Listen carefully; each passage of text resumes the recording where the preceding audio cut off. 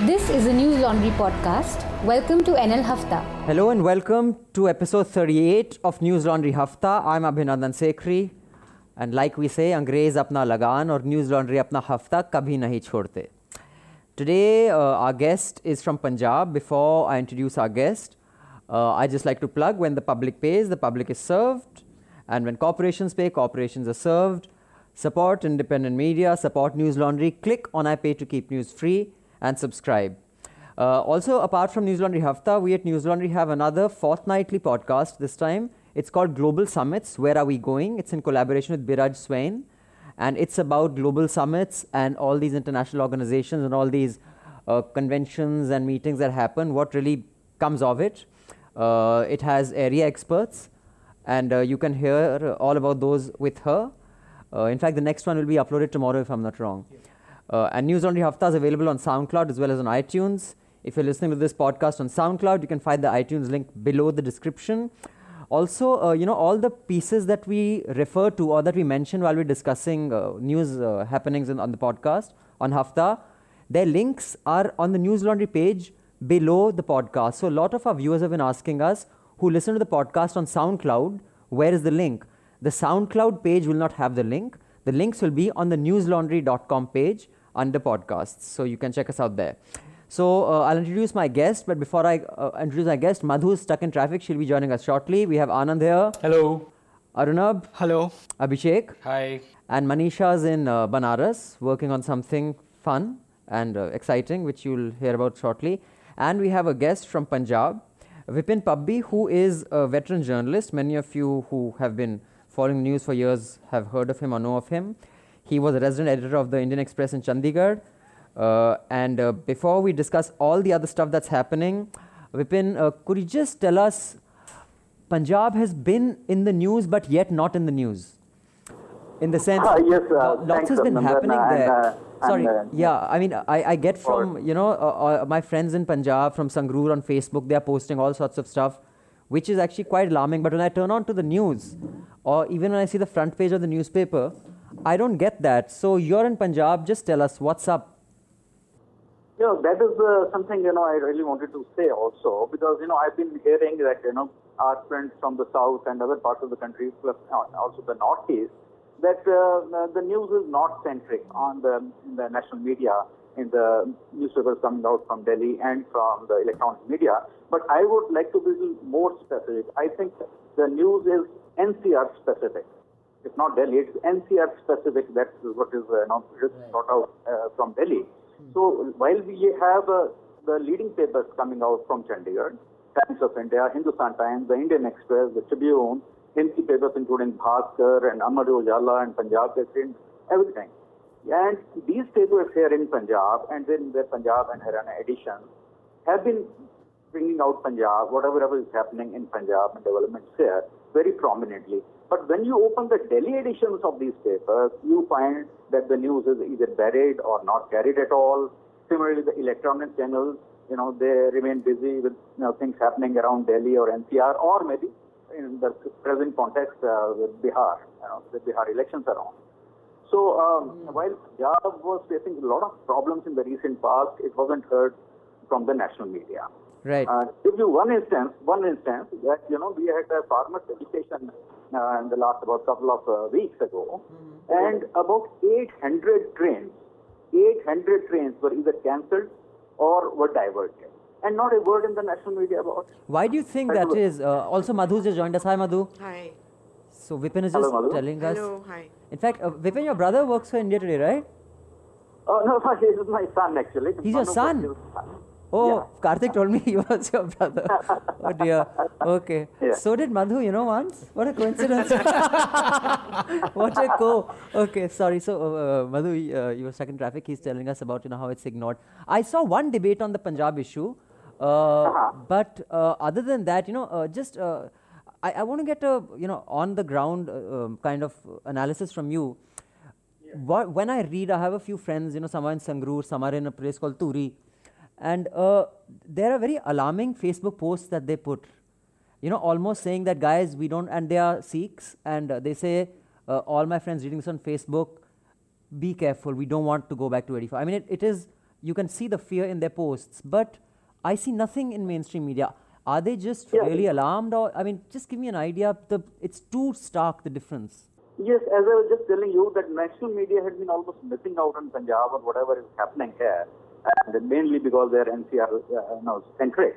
But the social media, on the other hand, has been on the overdrive. I would say overdrive because a lot of youth, and particularly the diaspora, the Punjabi diaspora, the Sikh diaspora settled abroad, they have been very, very active, more active than I would say it's actually justified also, because there were all kind of rumors floating on the social media that there is a curfew is being imposed in Punjab and paramilitary forces are out and the army is alert and all that kind of thing, which had no basis. Yet these people had been planting all those kind of stories. So the social media has been rather overactive on these issues, but at the same time, the problems here have been very serious, including the farmers' agitation earlier, and now the desecration of the holy book of the Sikhs. I see. Sorry, anyone else before we discuss some other stuff? Yeah, I mean, I wanted to ask Vipin. Vipin, how do you? I can understand this problem, and I think it is endemic. What you say is right. Media is slowly, if not Delhi-centric, it's becoming NCR-centric. But you have any solutions to this, Vipin? I think the media at the national level needs to be a little more sensitive and need to send out people a little more. They have got into a kind of a comfort zone. Anything happening in Faridabad, Dadri or in Gurgaon, they can rush their reporters and all that. Some of these channels and media have people in other parts of the country as well. But they need to open up their eyes. It's only when certain things affect them directly in Delhi that they take note of these things. So let us say if the incidents had happened, let's say in Assam or in in Guntur or some place in South, do you think the same incidents would have garnered as much media coverage, the Dadri and the Faridabad incidents? Absolutely, that's what point I want to make. That very unfortunate rape incident, that gang rape was happened in Delhi last year or last year. Almost at the same time, a similar incident happened in Ludhiana, and the local papers reported about it. But that incident, nobody mentioned in the main media. It was only that incident that happened in Delhi, or that gang rape. Equally unfortunate. But that gives a very clear pointer that a similar incident in other parts of the country will not get that much of attention what they get in Delhi and NCR. What kind of reaction do you expect from the centre for these issues that have come up in Punjab? You see, it's in Punjab, particularly, the ISI and other agencies abroad, they are quite active in the sense, and they want to foment trouble in Punjab. It's the past also that thing has happened, and they find it very convenient since it's a border state. And some of the known militants who are wanted militants are in Punjab. It is in everybody's knowledge. So what they try to do is they try to foment trouble, and the latest intelligence reports, may be true, may not be true, say that they are again trying to, strike in the city, in Punjab, as they did in Dinanagar about a couple of months ago, because that border is a little more transparent rather than Jammu and Kashmir, which is heavily guarded. So center needs to be more cautious, more sensitive to what's happening. And they need to pay more focused attention on Punjab, particularly. Vipin, my name is Abhishek. I'm still quite confused about what exactly is happening in Punjab. I think most people in Punjab are also equally confused. What do you think? But yesterday, for the last few days, we've been hearing that there could be the possible masterminds based sort of like Australia and Dubai. So what is your hunch? This might not be the smartest question, but... as I also mentioned in that piece, the link which you are providing, Sikh diaspora is very, very active. And many of these people who are abroad and who are active supporters and backers of these people here in Punjab, the radical element that is, had gone there about 30, 40 years ago, and their mindset is wrapped, around that time. They are living in a kind of time wrap. And some of them could be genuinely, feeling strongly about it also. But unlike in other communities, Sikhs particularly are very, very sensitive when the religion is concerned. And they are very actively involved in anything happening. For instance, there is a person who is on a fast unto death in Punjab for about 300 days. he takes Kala Prasad, that's the Prasad. But there is a lot of support for him from abroad. If you go to on this YouTube and others, you find everyday protests happening. But you don't hear much of him here in India. So they have very active supporters in sitting abroad. And in one of the instances where they found, they have established that this man who desecrated a holy book, he was in touch with those people and they were offering him money and whatever. And so these people are involved in that. So just now, one more. Also, there's another angle to what is happening in Punjab, and that is too much of concentration of power, both religious and political, in one family. Just one family. Yeah, you've mentioned that in your piece. We'd like people to read the, Mr. Pabbi's piece on that. They'll get more clarity. Arunabh had a question for you. Hello, Mr. Pabbi. I'm Arunabh. I had the question for you. There are rumors in social media about a possible media blackout or a gag order by the state government. Is there any truth to that? No, I don't think so. And that's what I was just mentioning, that social media has been in hyperactive and there's not likely to be anything like that. I mean, they can't afford to take as far as I think, a call like that. So what's the coverage by the Badal channel been like? They are already controlled by the ruling party or the family. So how has the Badal channels, the PTV network, covered the story? Quite biased, absolutely biased. I mean, if you want to really know what is happening there, you don't go to that particular channel because you know that, and that's the credibility and the transparency about the media. Everyone knows in Punjab that channel is owned by who. So people don't, vouch for that, and they try to look at other media. And unfortunately, our national media doesn't carry that much of news about Punjab, which is very, very unfortunate. Well, that's when News Laundry steps in. Hope we can provide some clarity, and we hope to get some more updates from you, sir, in the next few days. We'll reach out to you again. Meanwhile, we discuss, all the media happenings on our show. I hope you can stay with us for a while longer while we discuss this. We'd like to hear your perspectives too. Yes, certainly, I'll be here. Yeah, and you can jump in anytime if you have something to say. Okay. Except we try not to shout too much over each other. Once in a while, it's allowed. But as soon as you hear someone's collar's been grabbed, we've gone into the hot zone. So Madhu, why don't you start? The first thing that I want to discuss was, which actually we've had a discussion internally also. Pay attention, Arunabh, don't watch cricket. So that should we carry anonymous pieces or not? For those of you, brilliant two pieces. Sorry, carry on. Yeah, so why don't you start, Anand? For those of our listeners who are listening in, you can check out the two pieces we're talking about. The links will be there.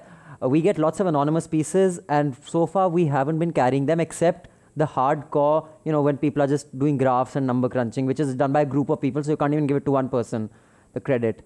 So Anand, you tell me, what do you think? We got to make our mind on this. So let me begin by saying that I thoroughly enjoyed both the pieces, one by you, Abhinandan, and the other one by Rain Man, who is, I don't know whether he's on Twitter or not, or he's just this thing.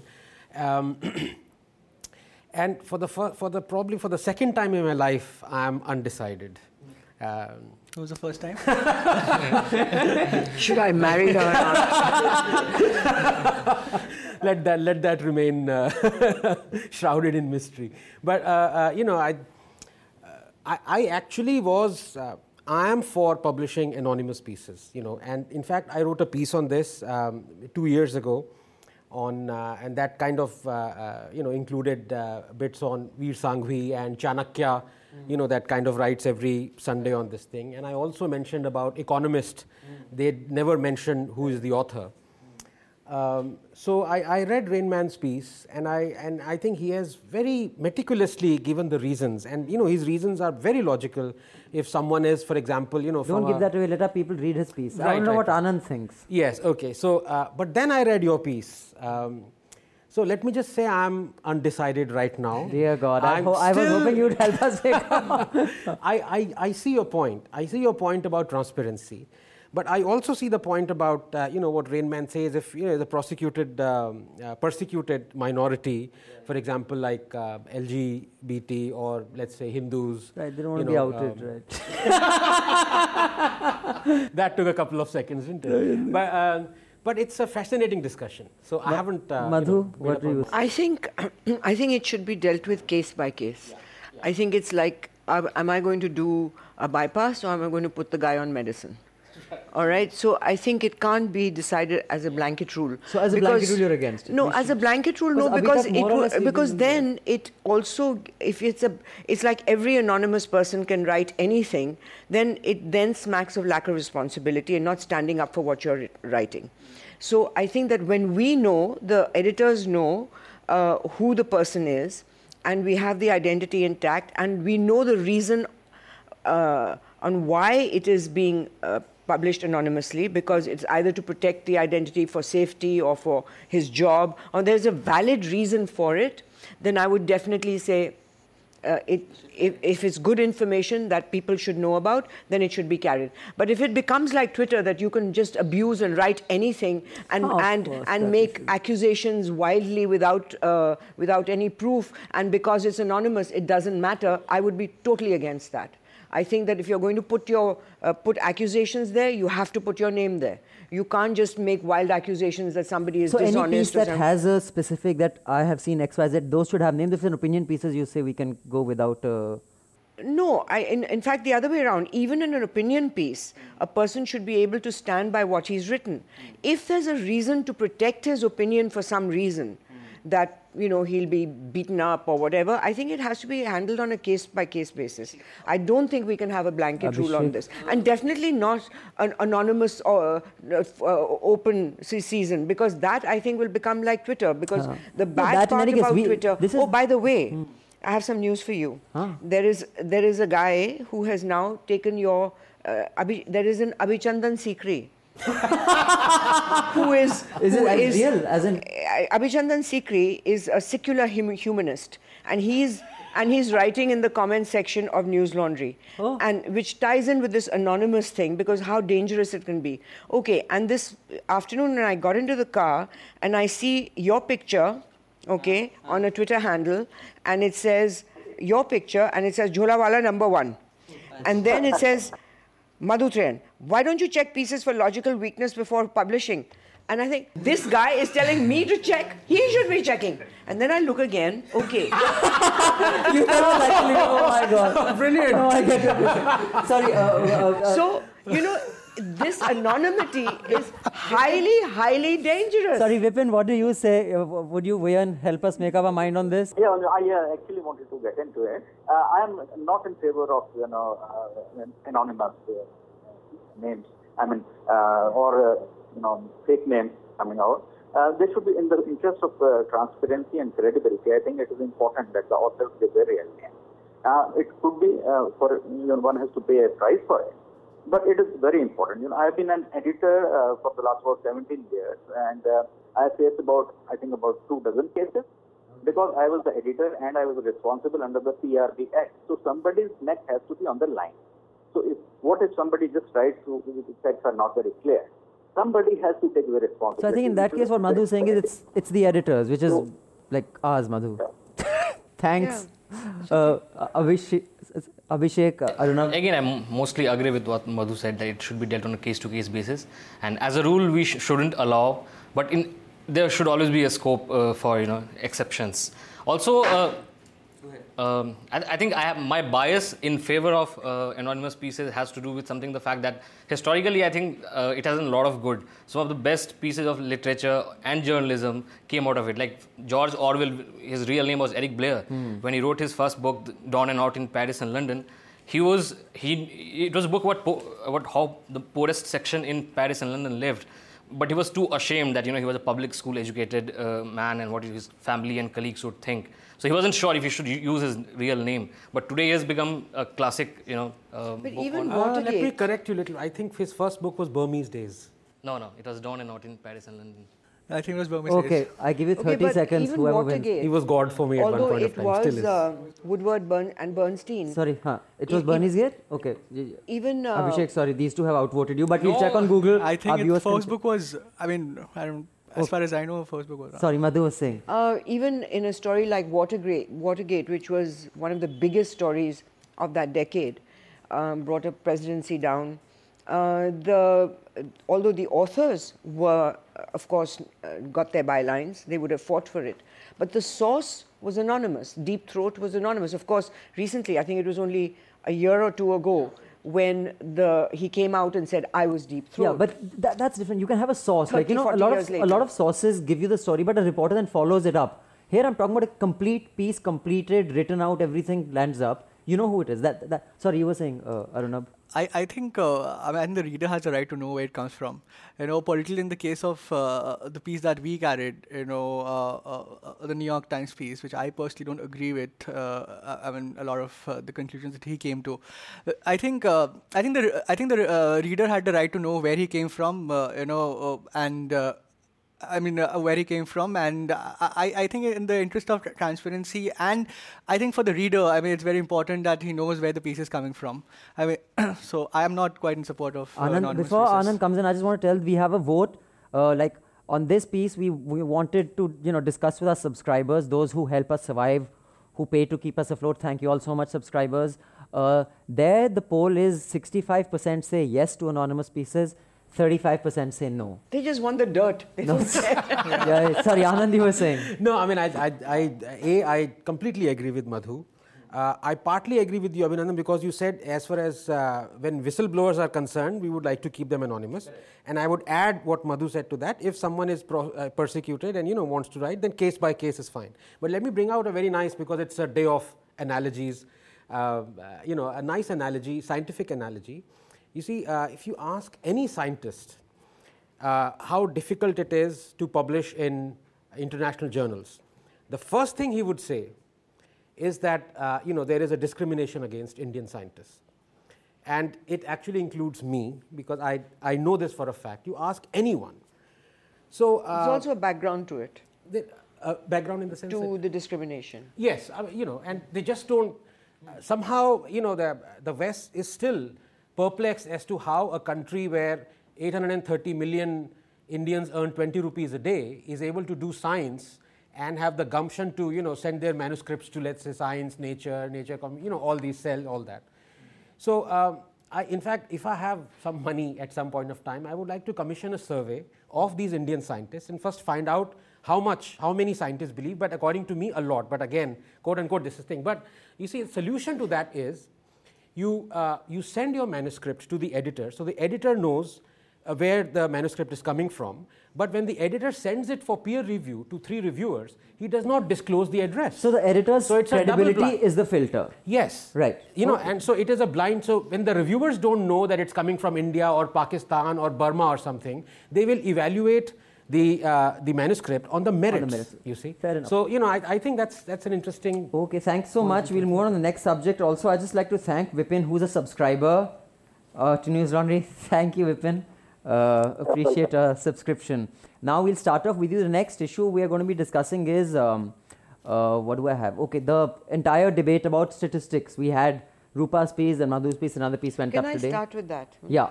See, what I learned from this experience was that people don't want to read.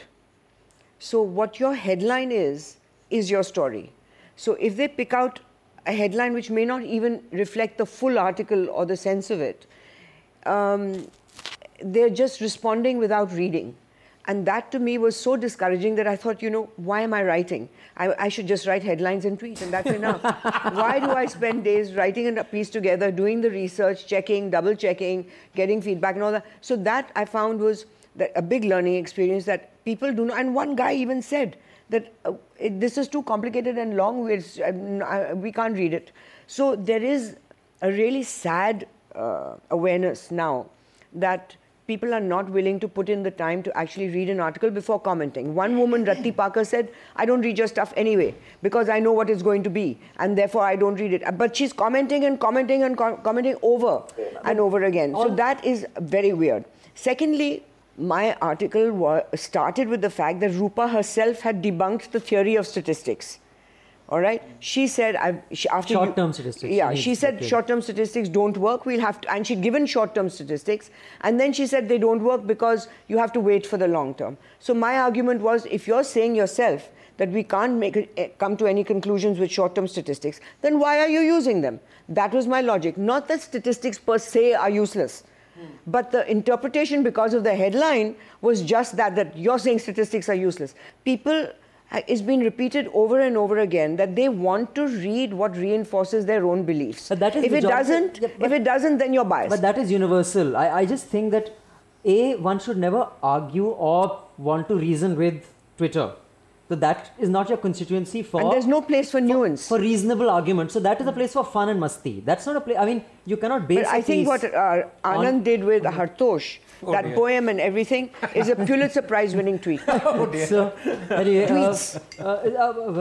Yeah, Mr. Pabbi, if you want to weigh in on this entire environment of intolerance debate that has kept everybody occupied for a while, any views? I don't know if you've read the piece on News Laundry and even otherwise on that. Yeah, I was just hearing about that, the trolls and all that. So it's a personal experience also, and most people will be having it, that, you write something about a particular section and they get after you and they're most abusive. Recently, I read some piece from a publication which said that this is the biggest danger to Twitter and social media is abuse.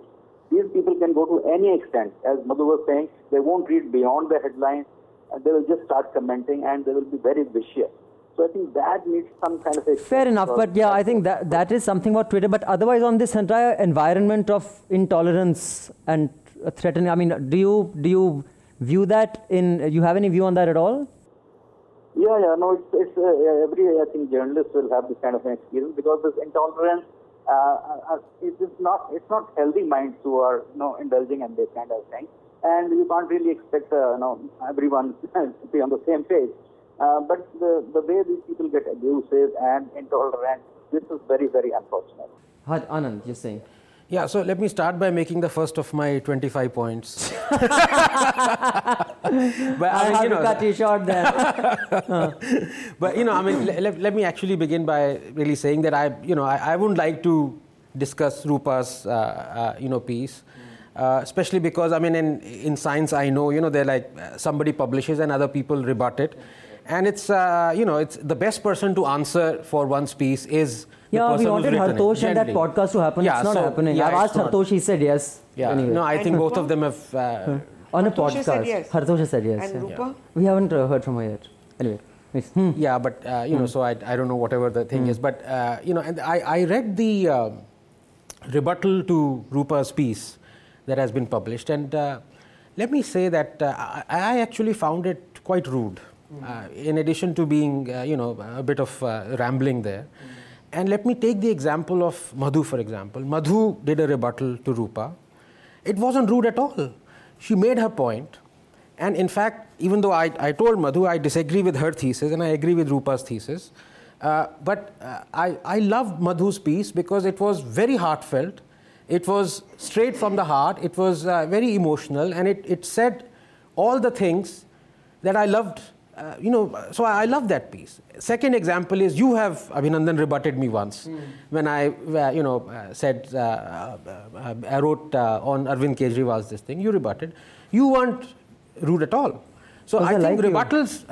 Because I like you. Yeah, otherwise I can be a pretty rude bastard, So, there is no need for... if you are rebutting, you are obviously... I go with the assumption, as in science, that you're rebutting, on the strength of evidence that you have, that you can rebut. So just put that evidence and, let the people... Anand, I have one point to make. Yeah, so I didn't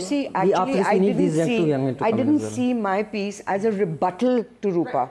Actually, I didn't write it as that. What I was actually saying, the thrust of it was that when an atmosphere is created in a country, that is not a measurable. Okay, so what I'm saying is that when there's an emotion of hatred or love or passion or patriotism or whatever it is not quantifiable or measurable. So statistics have its place as statistics, but there is so much going on before those statistics result in actual actions, or whether those statistics have come from actual actions. The atmosphere as exists today is not measurable, and we have to just, don't take my word for it, just get your own feel in your community, in that's what my point was. That is something that one has to experience. Yes, Arunabh, your view. If you have one on the whole data, because it's not just about a piece or two. I would like this to be a larger discussion because it's about data, about not X's piece or Y's piece or Madhu's piece or those two young PhD scholars' pieces, about where data is used and how it's used. I just like to keep it on that. Data is, of course, an excellent tool, and then, as someone who has studied econometrics formally and forgot all of it, I still welcome to journalism. I admit it's an excellent tool, but I think we should be very careful, because more often than not, most of us do that. Most of us fall into that trap of, the old saying goes that data can be, treated to yield desired result. And I think Rupa's case and the rebuttal by the TIS students, I am really confused, because now Rupa might say, okay, she would say it was a laughable response, and she might again rebut. But for laymen, how would we know, what the truth is, or at least what the facts are? So all we can hope is the data people should, act responsibly and just be careful. Otherwise, I don't know. I know. I mean, about data. About data, I think it's about how you treat data. I mean, you can always have a different set of for every set of number. You can always produce a different set of numbers that tell a that says a completely opposite story. So I think data is great. I think numbers are great. They say a lot, but I don't think. I think to a story there's always more in numbers. Also how you, I think how you treat number, particularly in Rupa's piece, I think there's this portion about where she says 2013 was an outlier in terms of UP's data, UP's numbers. The numbers shot up drastically. That was because of the Muzaffarnagar riots, which she says was 1 year after Akhilesh came to power, which is. Another way of looking at it, I'm not saying the correct way of looking at it, is that it happened just before the elections, and the Muzaffarnagar riots, a lot of BJP leaders have been convicted by the court. So, it's one way of looking at data, I suppose. And Mr. Pabbi, what is your view on big data? How telling is it to come to conclusions that are social and political in nature? I believe data doesn't give the true picture or the complete picture. It has to be the context, what context, what time, and what are the circumstances that are also important. So it doesn't give the complete picture. It gives a trend, but doesn't give the complete picture. Okay, I see. If I could now just quickly say my piece, I read 2 or 3 nice pieces on this. The links of this will be available on the podcast. One was a New York Times piece about police killings of blacks, what the data says. In that, I'll quote from the piece. It's by Senjil Mullenathan. And thanks to alert viewer Dikshant Bagh, who tweeted this. He has the data of, killings and arrests of, African Americans. And it says, but what the data does not suggest is that eliminating the biases of all police officers would do little to materially reduce the total number of African American killings. In that same piece, it also says that as an economist who has studied racial discrimination, I've become to look at these deaths from a different angle. There is ample statistical evidence of large and persistent racial bias in other areas. And in this case, the data is unequivocal. Police killings are a race problem. However, it does not prove that biased police officers are more likely to shoot blacks in any given encounter. You can read the full piece. I don't want to go into the details, but basically what it's saying is that this data actually tells you nothing because there are too many other things, which is what that other piece says. Which is what I said. Yeah, exactly. Now, the thing is, I just like to point out this one thing that has, one is about rudeness, Anand. I think that's a question of style. Like, for example, a lot of people find Bill Maher. It can put you off. But what I'm saying is that's hardly a compelling argument. Rudeness is as compelling an argument. So I'm just saying, like, for a lot of people, a snarky, funny comment is rude. According to me, it's not. I think it's clever. It's great. It makes a point. So that is. Yeah, they weren't being rude in a humorous way. No, I understand that. But what I'm saying is that's subjective. When I read that thing, what came to my mind was, I think, Surjit Bhalla's, someone who rebutted Surjit Bhalla in Indian Express. Downright rude and obnoxious, But I agree with you. I think you make a point. Yeah, again, what I'm saying is, I'll just finish my piece. What I'm saying is that, so that is as relevant to the discussion as for someone like Madhu says, how relevant is data? For someone, how relevant is politeness? What is the strength of your arguments? So that is, one piece. Data is relevant, but there's more to it. So, it's exactly the same. So, one was that New York Times piece. The second is this piece on labor, gender, pay gap. In the last quarter, in the US, the pay gap, the gender discrimination or the pay gap between genders has widened. Does that mean that now suddenly feminism is losing its battle and, a certain, we're going back in America as far as professional pay is concerned? No, it's just that data. There are so many complex issues that actually influence this. The example I want to give is I want to show you this picture. Around my house, suddenly these stickers have come up, which has "Gau hatyaaron ko phansi do, Gau hatyaaron ko maro." Now, this has never, I haven't seen this. I've lived here in 22 years. There are two very large, VHP offices which have suddenly, the boards have surfaced. Just next to your house. This is near my house. And on one side of this is... You better watch out. On one side is Swachh Bharat. You see this wall? It's a wall of a gutter. On one side is Swachh Bharat. On this side is Phansi ho Gau hatyaaron ko. And then on the other side of that is Phansi ho Gau hatyaaron ko, Gau hatya karne walon ko maro.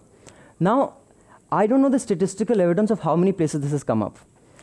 I don't have the data on that. The statistical evidence of how many people it will inspire. And also what, this other piece that it says, the New York Times piece on police, that how many were convicted.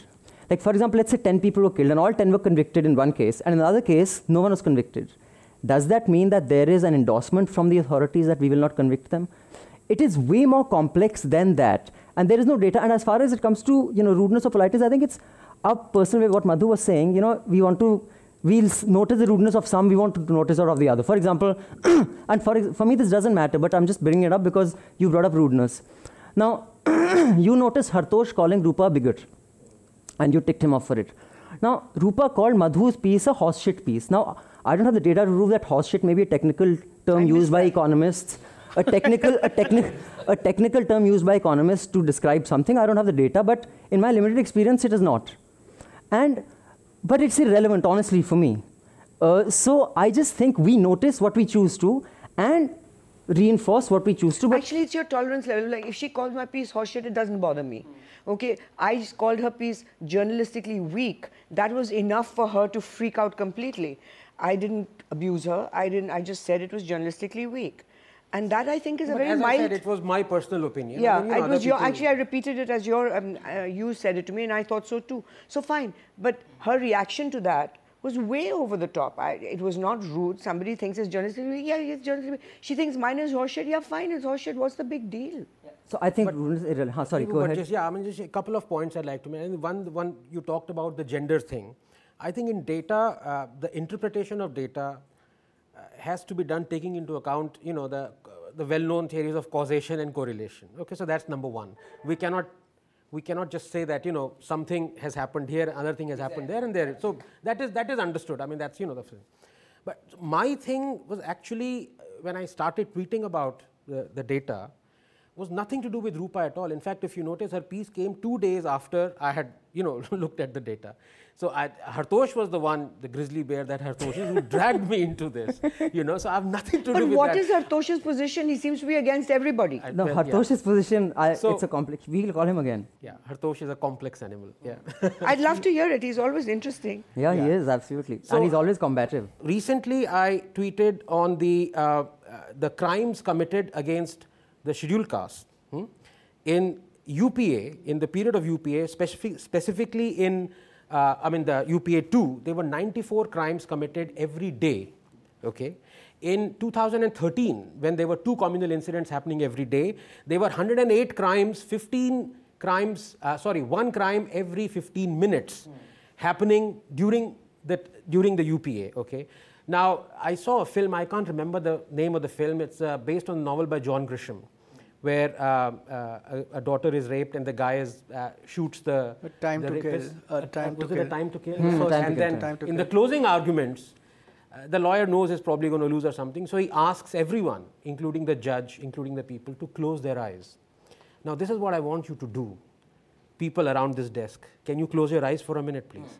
Okay, so now that your eyes are closed, just imagine there were 2,000 rapes that happened in 2013 against Dalits. Now, if one of those rapes had got the coverage that we've got here on an equally condemnable incident, okay, what do you think would have happened? What do you think people would have said? Every 15 minutes a crime is committed, and if that single crime out of 108 per day gets the same amount of coverage that a single crime is getting now, you can imagine, try and picture the victim, try and picture what is happening.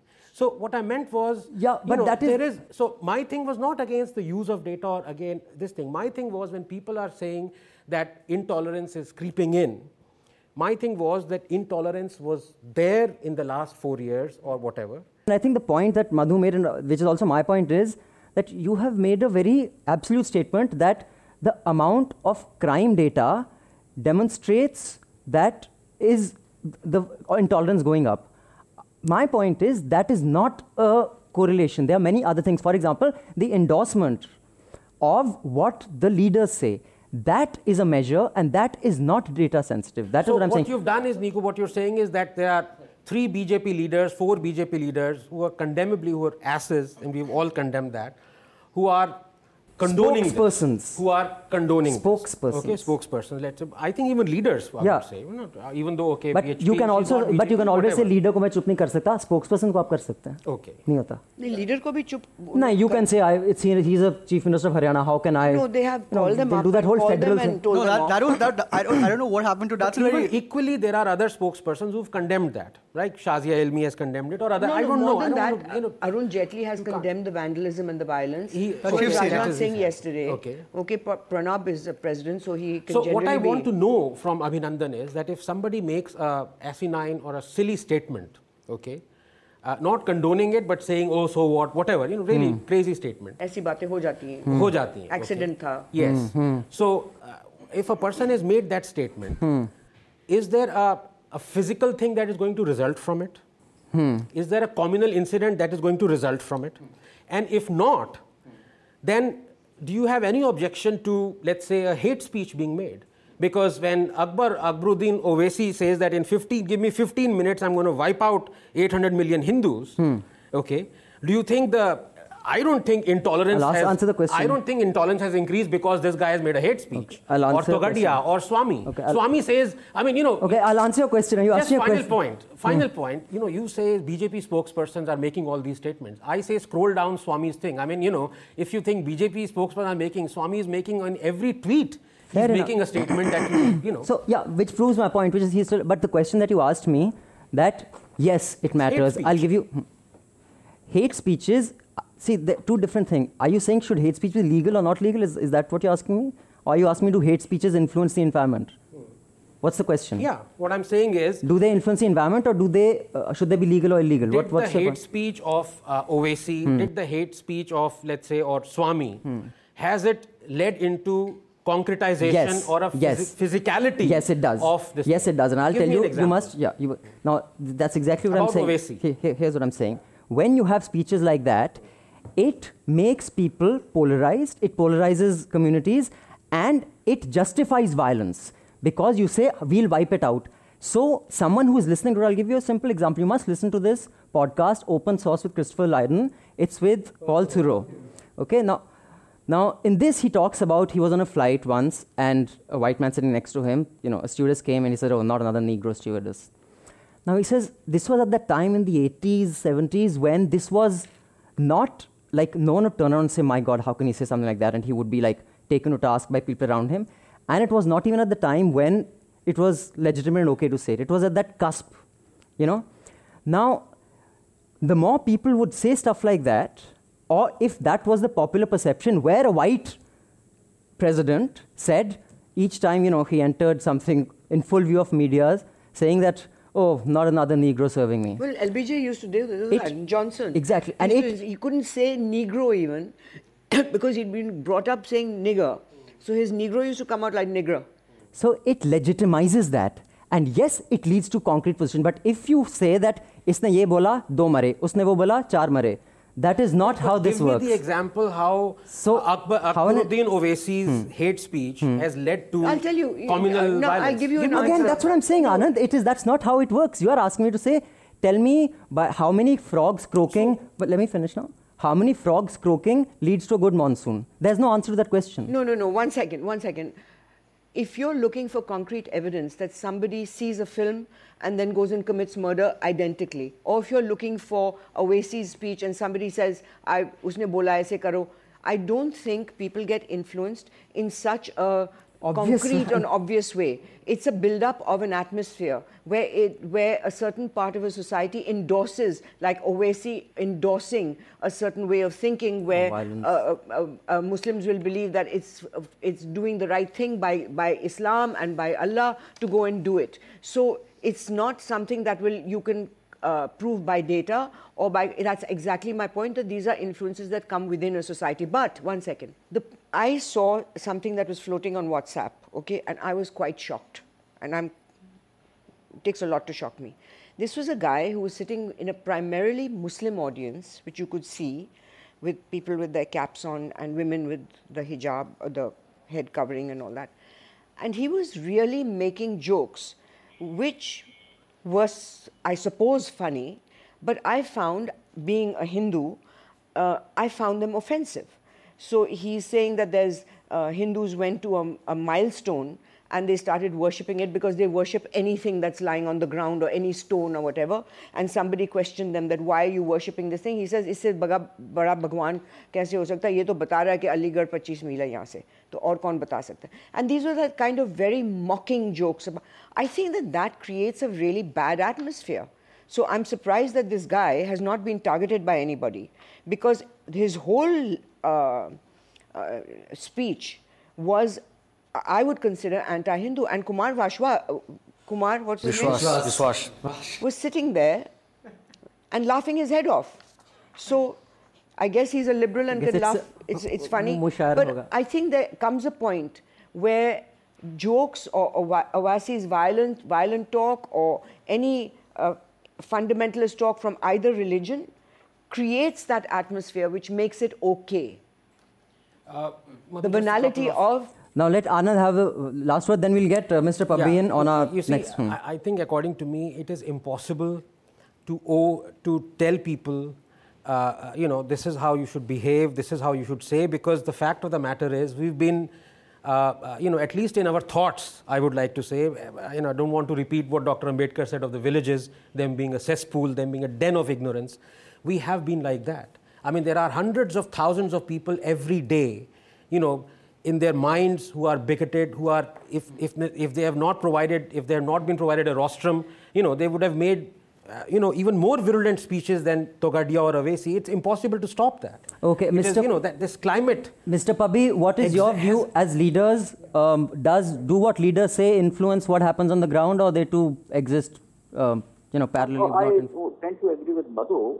It's a build-up. It's the kind of atmosphere that is building up. Over the period, the speeches and the write-ups by all kind of people, but the more vulnerable are those who are not really very educated and all, and are more impressionable. So I think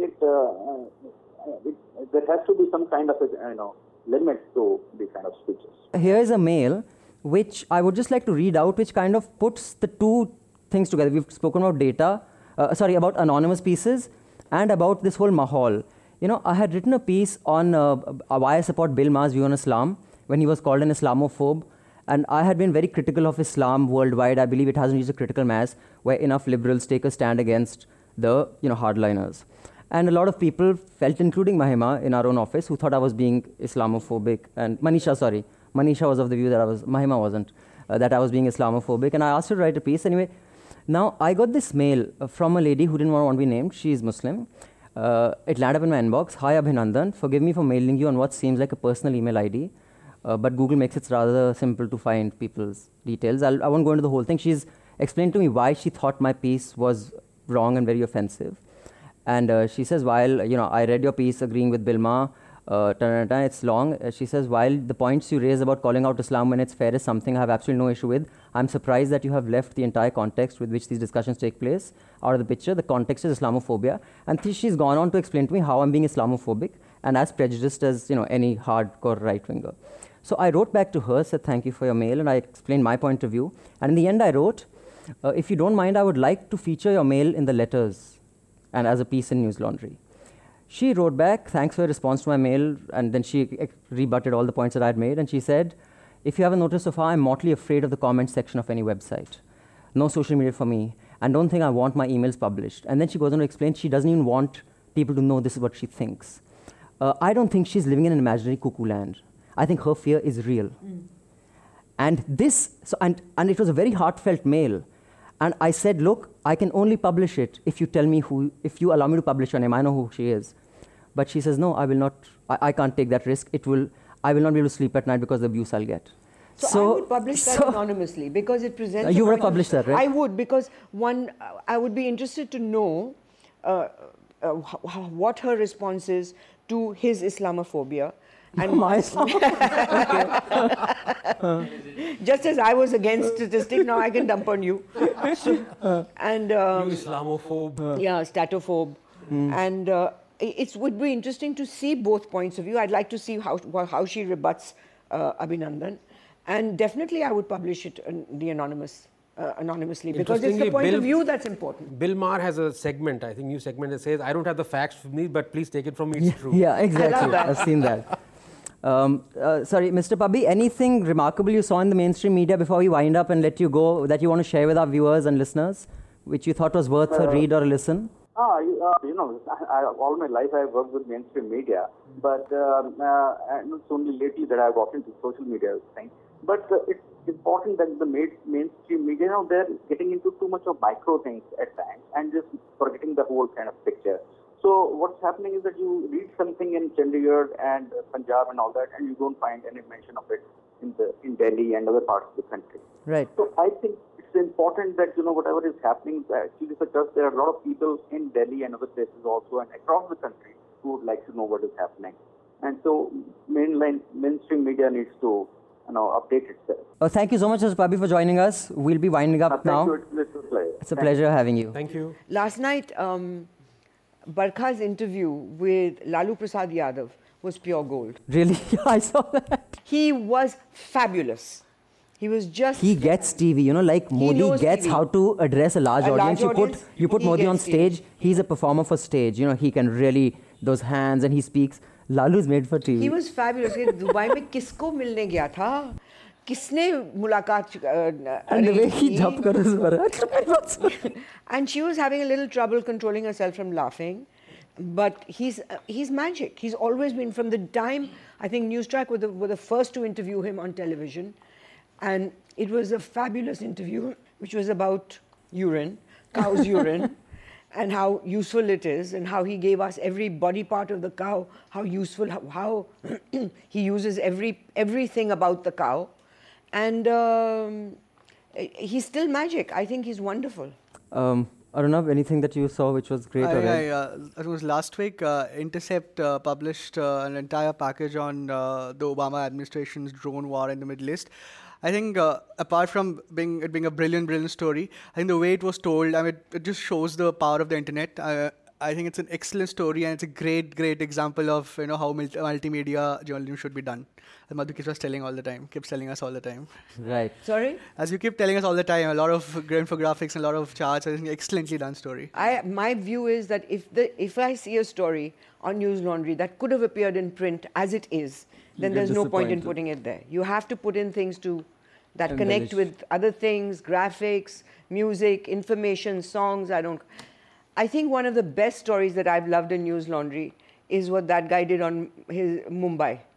Which one? Anand Vardhan. Anand Vardhan's story on Mumbai songs. Yeah, songs. He told the story of Mumbai from Bombay to Mumbai through film songs, nice, ending with a rap. It was fabulous. You couldn't do that in print.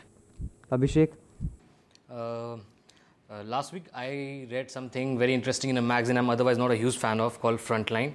So it's a slightly old piece, but a very counterintuitive one at that, about uniform civil code and how most liberals, I included, have often believed that it's time. It's been 60 years of independence that we must by now have something like a uniform civil code. It argues against it. It says basically it has been rendered irrelevant because there have been so many changes in the personal laws of all the communities that it has been rendered irrelevant. And that he says that if you want more gender equity, if you want a more gender just society, among all religions, it's more a function of socio-economic status and does not necessarily have much to do with religion any longer. Well, you've also done a piece on the Uniform Civil Code. Check that out. Yeah, Anand? Yeah, just two things. The first one was, I think, the best piece, humorous piece on News Laundry, and we've been running for 3 years, more than 3 years now, 3.5 years, was interestingly an anonymous piece on the Olympic. Wow, that viral. That was really funny. That was amazing. So that's one point to be. I think we should just put it up again, just for fun. Right, and that was anonymous. Yeah, that was anonymous. Yeah, correct. And we know who he is. Okay. Yeah, of course. Which is going to be true for all anonymous pieces. But the whole idea is, do we publish them at all? No, that was beautiful. And what are the other pieces you've read lately? The other one that I think that should merit some attention is there's a sedition case on Arun Jaitley, some court, because I think he criticized the Supreme Court by saying it's tyranny of the unelected. Tyranny of the unelected on the sedition. Yes, There's a sedition charge. Sedition case against Narendra Modi also for signing the flag. Yeah, that is correct. But there was a fantastic piece on Slate on hate speech, harassment, and trolling online, and the history of it. How the invention of the internet, or how it started, what it stands for, is the reason why there's so much hate. Why hate thrives. It's a fantastic piece, a must-read. I'd highly recommend it. And this piece that I mentioned on Christopher Lydon's Open Source with this writer. I think it's a fantastic piece. It's a podcast which you can hear about why people want to be writers and how environments change. But one thing I would like, we obviously, we are Indians, so our trolls are also Indians. We believe that, we are in this cocoon. But just for the heck of it, I went to, the Twitter accounts of David Cameron and Obama, and my God, the amount of abuse they get. Huge. Oh. Another interesting piece, I'm sorry, I read when you're talking about internet here and abroad. There's a piece that came in the last edition of Caravan about people outside India saying that India has that Quora has an India problem. I mean, people do not want Indians to be part of Quora because apparently they ask very stupid questions and oh dear.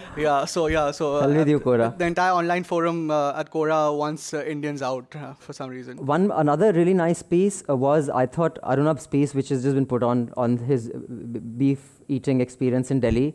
I think it's fantastic. I think that also tells us a lot about the mahal. 5 stars. Great piece, Arunabh. He ate beef on our, as it is on subscribers. You'll have to give some more subscription this time. Because we have to send him to eat beef. इसकी छाया मेरे ऊपर आई है मैं घर जाके नहाऊंगी. Was it buffalo? Arunabh, really. And just one more comment. Acha, one thing about Barkha and Lalu. Barkha kept explaining to him that this was not what they're exporting from these butcher shops is not cow meat, it's not beef, it's buffalo. Somehow, Lalu has not got the difference between buffalo and cow. A lot of people haven't actually. So he didn't. He said, "मुझे buffalo shop, मुझे ये लफ्ज़ कुछ नहीं मालूम. ये सब गाय का है." I was watching the interview of Sam Pitroda with Karan Thapar. That's another thing. My God. So, in one of the questions, Sam says, so my son came to me after he met Rahul Gandhi. This is Sam Pitroda saying. And he said, "Dad, this man is the future Prime Minister. He has such deep understanding of India. Deep understanding." And then Karan Thapar interjects and says, "Mr. Pitroda, hang on a moment. I know Mr. Rahul Gandhi has deep understanding of the media, but..." 1 second. I also want to ask listeners to go into the Sam Pitroda's launch with Shireen Bhan interviewing him. I was there. And I have never seen a book launch in which the person who's being interviewed treats the journalist with such absolute and utter contempt and rudeness.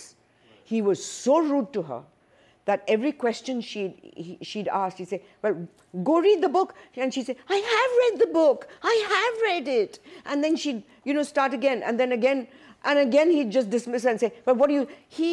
I don't know why he asked her to interview him for the book, because he treated her very badly. I have never seen a book launch where the person who's supposed to launch the book lands up, 1 hour. Hey, just as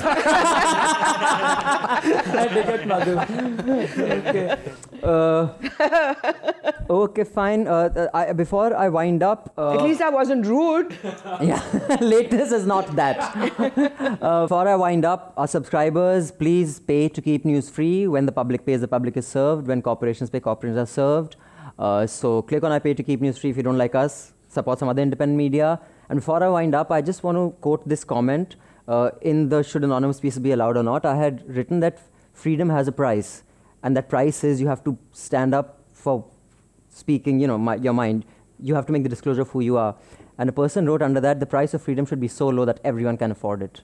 Lovely. And I thought that was wonderful. That came at someone called BP, and he says anonymous pieces should be allowed. So, well, I'm obviously in a huge minority on this one. Me and Arunabh have been outvoted. Anand has sat on the fence. No, but now I agree with both of you. Okay. So, whistleblowers should be anonymous. As you so say. basically, you can allow anonymous pieces as long as you've vetted them. And That's as Madhu says. So today we leave you the song. I was figuring कि आज कौन सा गाना करें, because there were just such few issues that we discussed, and I figured let's go with a song that has actually used data well, or at least digits.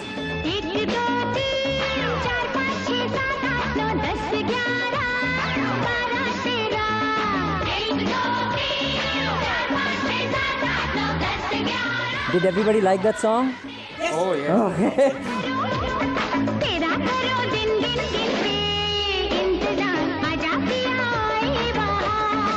On that note, thank you for joining us. That's it for Hafta this week. Join us again next week. And I just would like to remind everybody, join us for our fortnightly podcast, Global Summits, Where Are We Going, in collaboration with Biraj Swine. And the next episode of that goes up tomorrow. Bye-bye. Catch all new episodes of NL Hafta on newslaundry.com and follow us on Twitter and Facebook.